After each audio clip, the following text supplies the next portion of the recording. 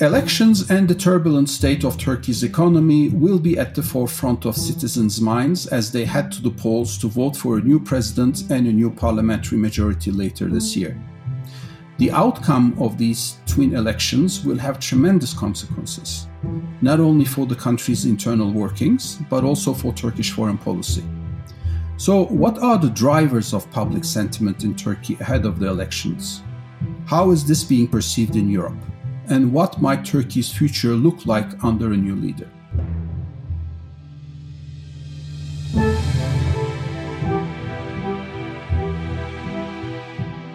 Hello and welcome to Europe Inside Out, a monthly podcast from Carnegie Europe about the continent's greatest foreign policy challenges. My name is Sinan Ülgen and I'm a senior fellow at Carnegie Europe.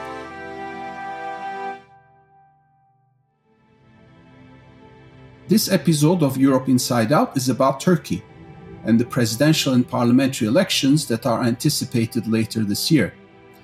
I'm joined by Marc Pierini, a senior fellow at Carnegie Europe, whose research focuses on developments in the Middle East and Turkey from a European perspective.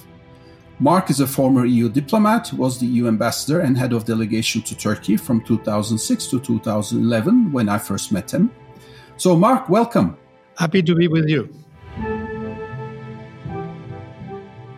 I'd like to start this conversation by unpacking what is happening inside Turkey. Let's start with the political situation on the ground as well as Turkish public opinion.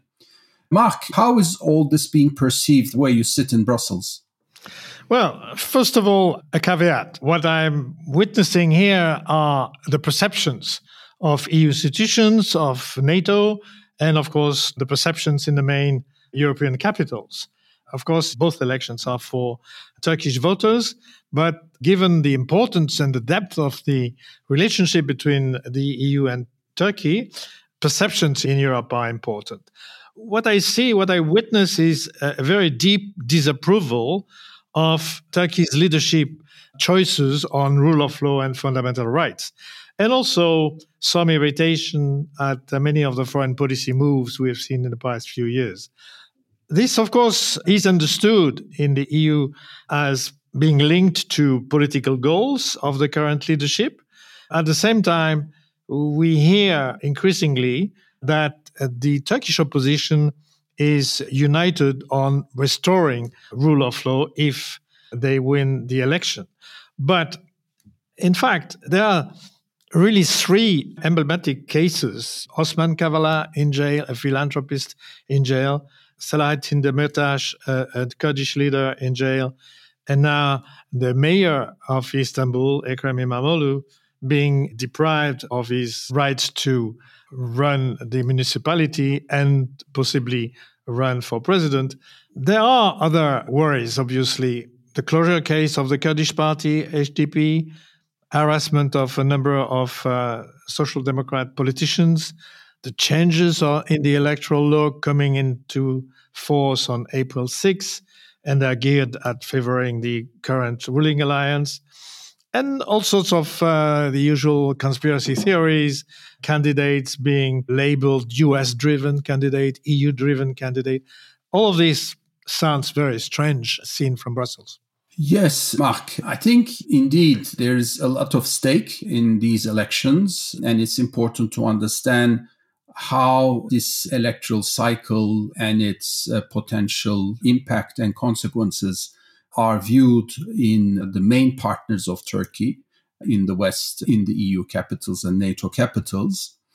But perhaps bringing the discussion closer to home, it might be worthwhile if I add a few elements since I follow these dynamics while being based in Turkey.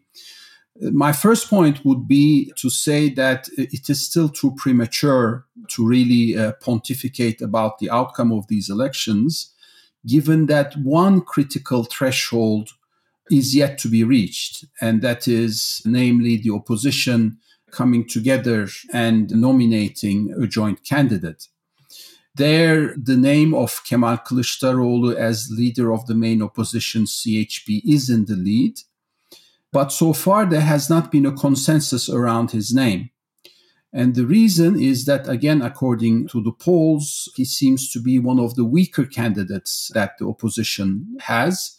The stronger ones being the two mayors, the mayor of Istanbul, Ekrem İmamoğlu, as you mentioned, Mark, and the mayor of Ankara, Mansur Yavaş, who actually, even in the latest polls that have come out in December, enjoy a double-digit margin compared to Erdogan. So against them, Erdogan polls at less than 40%, and both of them poll around or slightly more than 50%.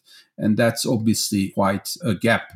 However, within the table of six, which is the coalition that the six parties of the opposition have formed, the name of Kılıçdaroğlu is the lead name.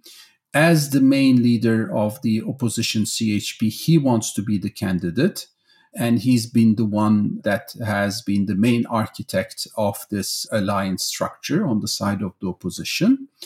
And I think that we will need to wait until at most the end of this month to really see which name the table of six will nominate. But the more they wait, the more they lose momentum. And this has been something that we've seen in the polls in the last few months, where support for AK Party and Erdogan has rebounded. One of the major reasons for that rebound is, in addition to the different initiatives of the government that we'll perhaps talk about a bit more in detail later on, it's the fact that the table of six has not been able to come around a common name and really take some strong form of political initiative. So that might change by the end of the month, and we shall ultimately see who the common candidate shall be. Having said that, despite this rebound in the polls, the main vulnerability on the side of the government remains the economy. As a result of misplaced economic policymaking, Turkey has ended up with high and chronic inflation. The year-end figure was 64%. And this high inflation has essentially undermined the standard of living and the purchasing power of the Turkish middle class. As a result of which, the government introduced a range of measures to boost wages and incomes. These range from a significant hike in the minimum wage to early retirement rules. And this is likely to have an impact politically, but only in the short run, because if you don't really combat inflation per se, even these measures, which have boosted wages and incomes, will tend to lose their impact over time. And that is why today we have a discussion in Turkey about the date of elections. The nominal date of elections is mid-June, but the government wants to have anticipated elections so that some of these measures, which were put into place, still have their impact on the ground. But in return, the opposition does not want really early elections. So the only way that Turkey could end up with early elections under these circumstances would be for the president himself, for Erdogan, to essentially declare early elections. He can do that according to the constitution.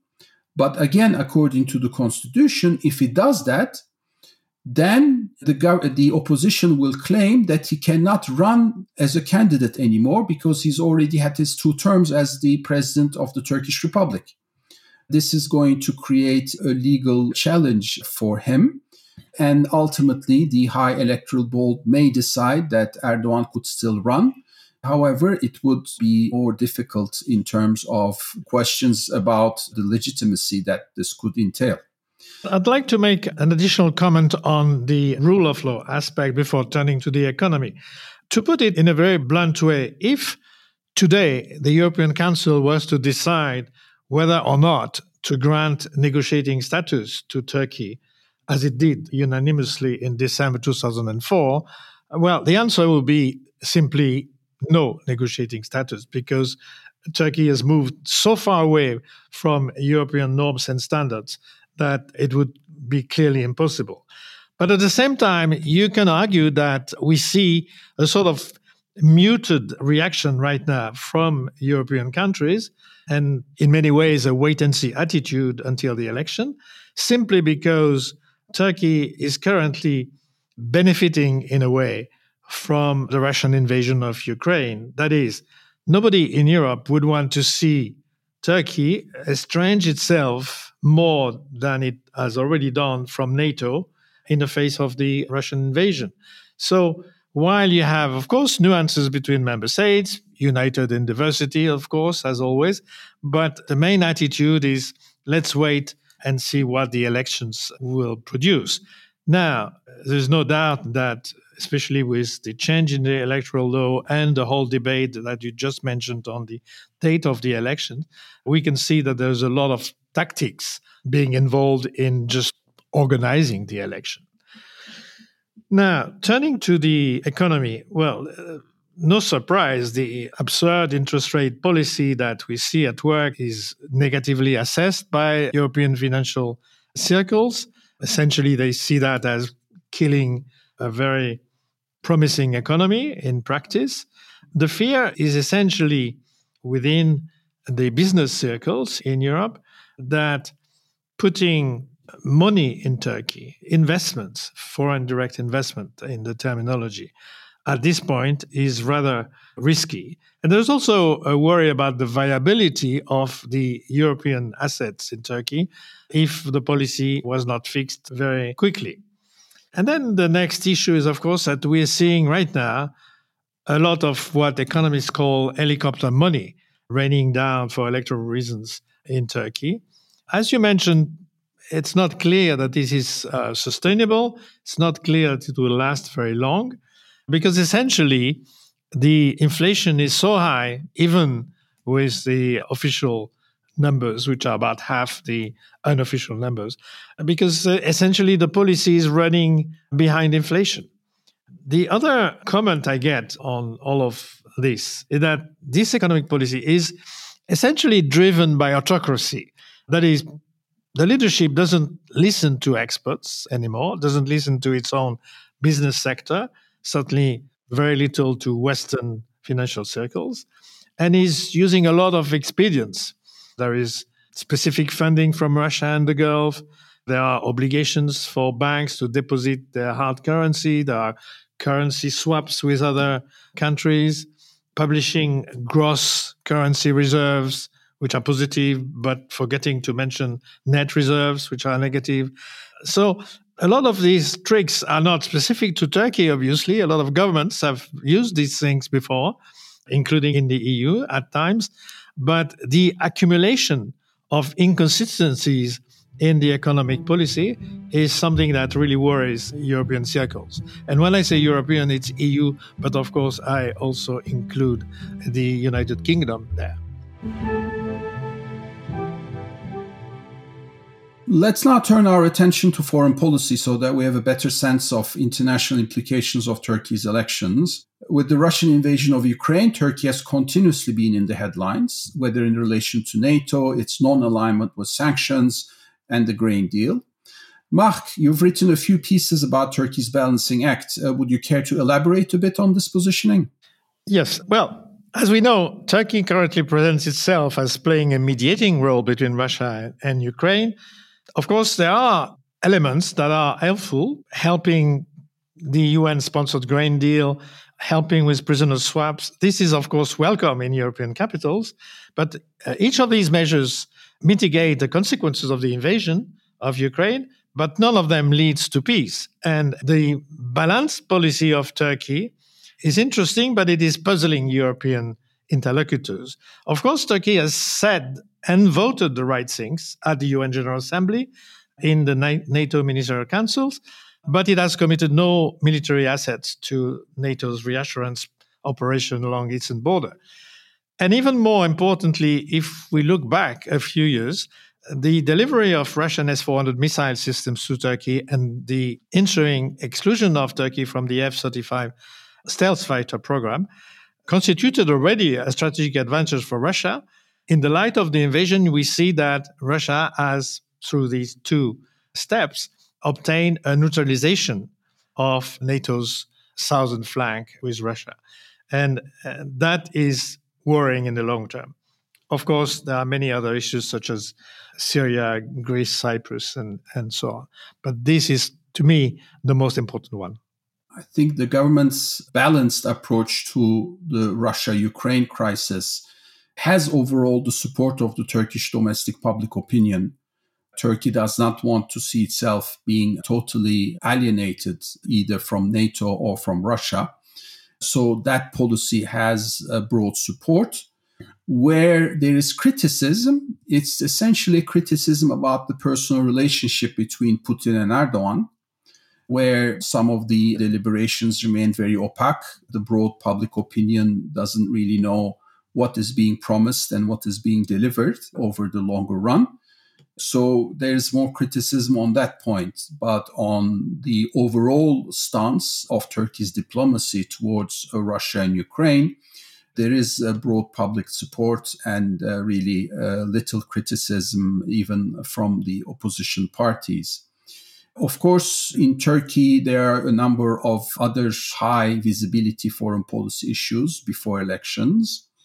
One, always the disputes with Greece over Eastern Med, the potential for a cross-border operation in Syria, now steps for rapprochement with Assad, surprisingly, after many years of having backed regime change.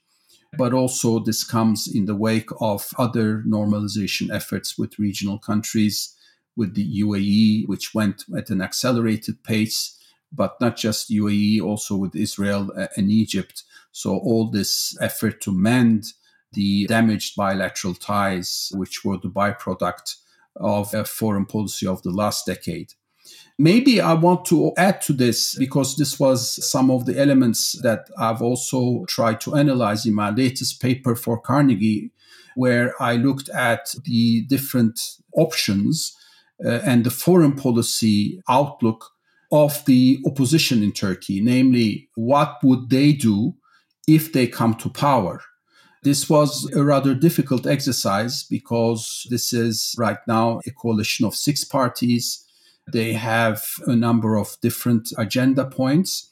So the exercise was devoted to understanding the commonalities between their foreign policy agendas, in which way they converge, also possibly the divergences, in which way they see things differently around Turkey, and also lay out, therefore, the differences between their potential policies and the current government party policy. In a nutshell, what we've seen while we did these interviews with the people within those political parties who have the foreign policy portfolio, mostly the deputy chairs, is they underline the need for a new government to clear the ambiguities regarding Turkey's strategic direction. That Turkey's relationship with the West should be very firm and strengthened.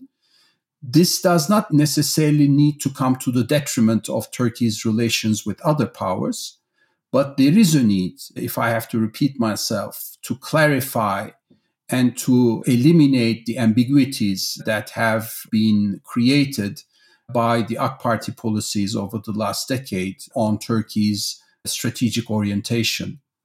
Secondly, they also indicate that this will be reinforced by what they do at home, namely reinforcing the rule of law, improving fundamental rights, addressing the shortcomings regarding Turkey's democratic standards. And the two will therefore create an environment where these strategic objectives will be able to advance more strongly and more rapidly. Then on many of the core issues, relations with the EU, NATO, Russia, Syria, EastMed, there are a number of different viewpoints, but there's quite a bit of convergence. And finally, one of their other common criticism or reform area is where they indicate that Turkish foreign policy should be reinstitutionalized. Their political commitment, in any case, has been to foster, to advance the reform of the constitution, to change to a parliamentary, what they call a strengthened parliamentary system. And as part of that, they want to empower the institutions of policymaking, and in this case, the foreign policy. And by virtue of that, also rebalance the weights that foreign policy and domestic policies have had in the past. The criticism being that under the current executive presidential system, domestic politics have come to influence to a much greater degree the conduct of foreign policy, which makes it then therefore much more short-termist and unpredictable. So that's really been the criticism. Perhaps we can also look at how all of this will play out in the near future, given that we are looking at elections. Also looking at what happens after the presidential and parliamentary election that are anticipated later on this year. Of course, there we need to go into the two different scenarios, or possibly even three different scenarios. The first scenario being the government winning the presidency and parliament. The second one being the opposition winning the presidency. And the third one being the opposition winning the presidency, but not parliament. And I suppose perhaps the fourth one would be the Erdogan winning the presidency, but not winning parliament. So for the first scenario of Erdogan winning the presidency and parliament, I think we can say that some of the policies that we've seen in terms of the interest rate policy, monetary policy, will continue because the government will feel that they have received a new mandate from the people to continue with what they have done. And therefore, there won't be a return to conventional economics. Interest rates will remain low. Inflation will continue to be a major problem. And the government will need to do more fiscal spending to boost growth. However, as in every democracy post-elections, the government will feel that they still have a new mandate for a new 5-year term, so they can inflict some austerity in order to deal with inflation. We'll see.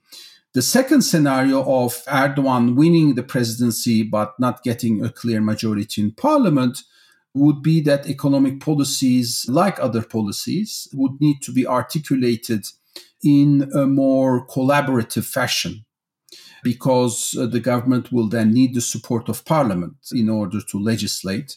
And that would create an environment a bit like cohabitation in France, where the president would need to get into serious negotiations in order to get the support of parliament. Now, the two other scenarios are the ones where the opposition has the lead on the side of the executive, including economic policy making.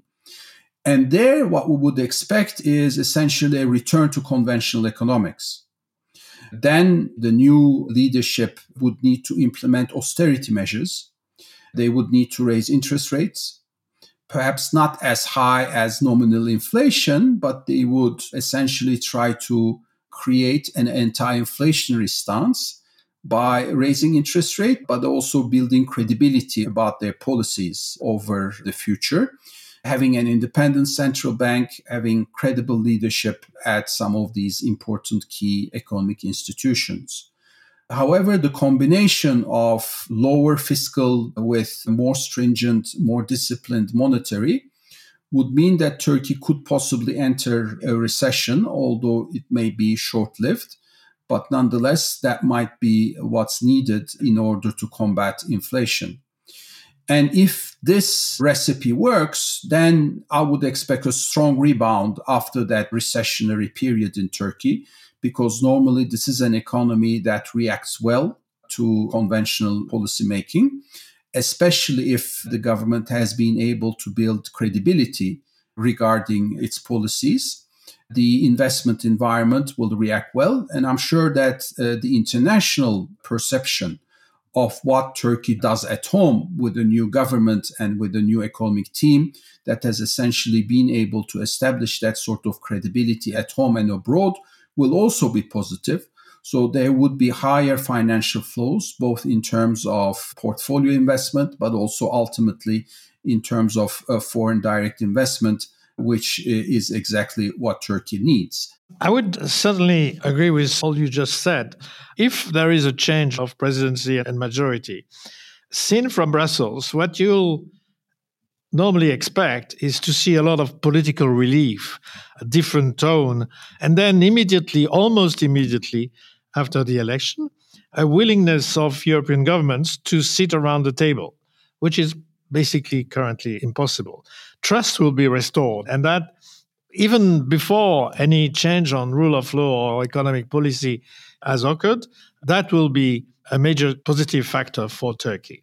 Of course, as gradually, I suppose, rule of law is restored and economic policy is improved, then you will see some of the current obstacles lifted. For example, the key issue of the customs union between the EU and Turkey, the only one between the EU and a third country. Well, these negotiations will be able to start. One, to fix the problems of the existing customs union, and two, to enlarge the customs union, as you know very well, Sinan. The obstacle for this is currently political because of the rule of law situation. That will be lifted almost immediately. And also, I think we could hope to resume discussions between the EU institutions and essentially the Commission on improving the rate of alignment of the Turkish economy on norms and standards. After all, the EU being the biggest trading bloc in the world is also the largest source of norms and standards, and that will be in the interest of Turkey to further this alignment. Now, the other hypothesis, of course, is no change. Well, it's very simple. Tensions will continue, trade litigations will continue. That's obvious. But beyond the obvious statement, I think the important element here is that Turkey may then be on the way of losing its position of an EU-anchored economy, which is still there because of the customs union, because of trade flows, because of investment and technology flows. But if Turkey was to, as it is currently doing, trade more and exchange financially more with non-technology, non-innovation countries, I think Turkey may be at risk of losing a critical connection with Europe. And that would be regrettable, I think. So what is Europe expecting or perhaps preparing for, Mark? Well, before the election or until the election, my main worry is this verbal escalation between Turkey and Greece. We know that there are litigations and they predate these elections. We know there are elections in Greece as well. But the verbal attacks and threats from the Turkish president have rather increased in the past few weeks. And any form of implementation of these threats would be a disaster for both Turkey, Greece, EU, and NATO. So very much hope that reason will prevail. But if something of that kind happens, it will mean complete estrangement of Turkey from the West, economic and financial consequences, disruptions, even more disruption within NATO. And all of this will play to the advantage of Russia, of course. So that is the thing to be avoided. Meanwhile, we have this issue of Finland's and Sweden's accession to NATO. I don't think it will be resolved before the election, but we'll see. Meanwhile, of course, while it's not happening, it is also in the interest of Russia because Russia-Finland border is more than 1,300 kilometers and it's neutralized, obviously, by this deadlock. The other issue is, of course, with Syria. We're seeing now a complete reversal of Turkey's policy. This U-turn has been engineered by Russia, in my view, simply because Russia doesn't want to see a fifth military operation of Turkey. It is also geared at gaining votes on the theme of the return of Syrian refugees to Syria. Well, that is going to be a protracted discussion, relatively ugly in the sense that everybody will talk, current leadership and opposition as well, of voluntary return. But we know that until the political situation in Syria is fixed, returns are extremely risky for Syrian refugees.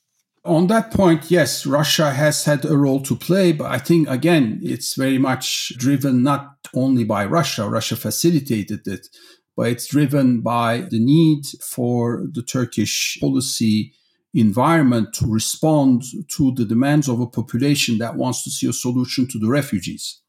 And this is going to be a big theme in the elections. And this is what's pushing the government to seek rapprochement with Assad more than Russia. Russia is facilitating it. But the interest on the side of Ankara to publicly acknowledge this process and want to meet in person even more can be explained by the need to tell to the Turkish public opinion that the government has some solutions to the refugee issue.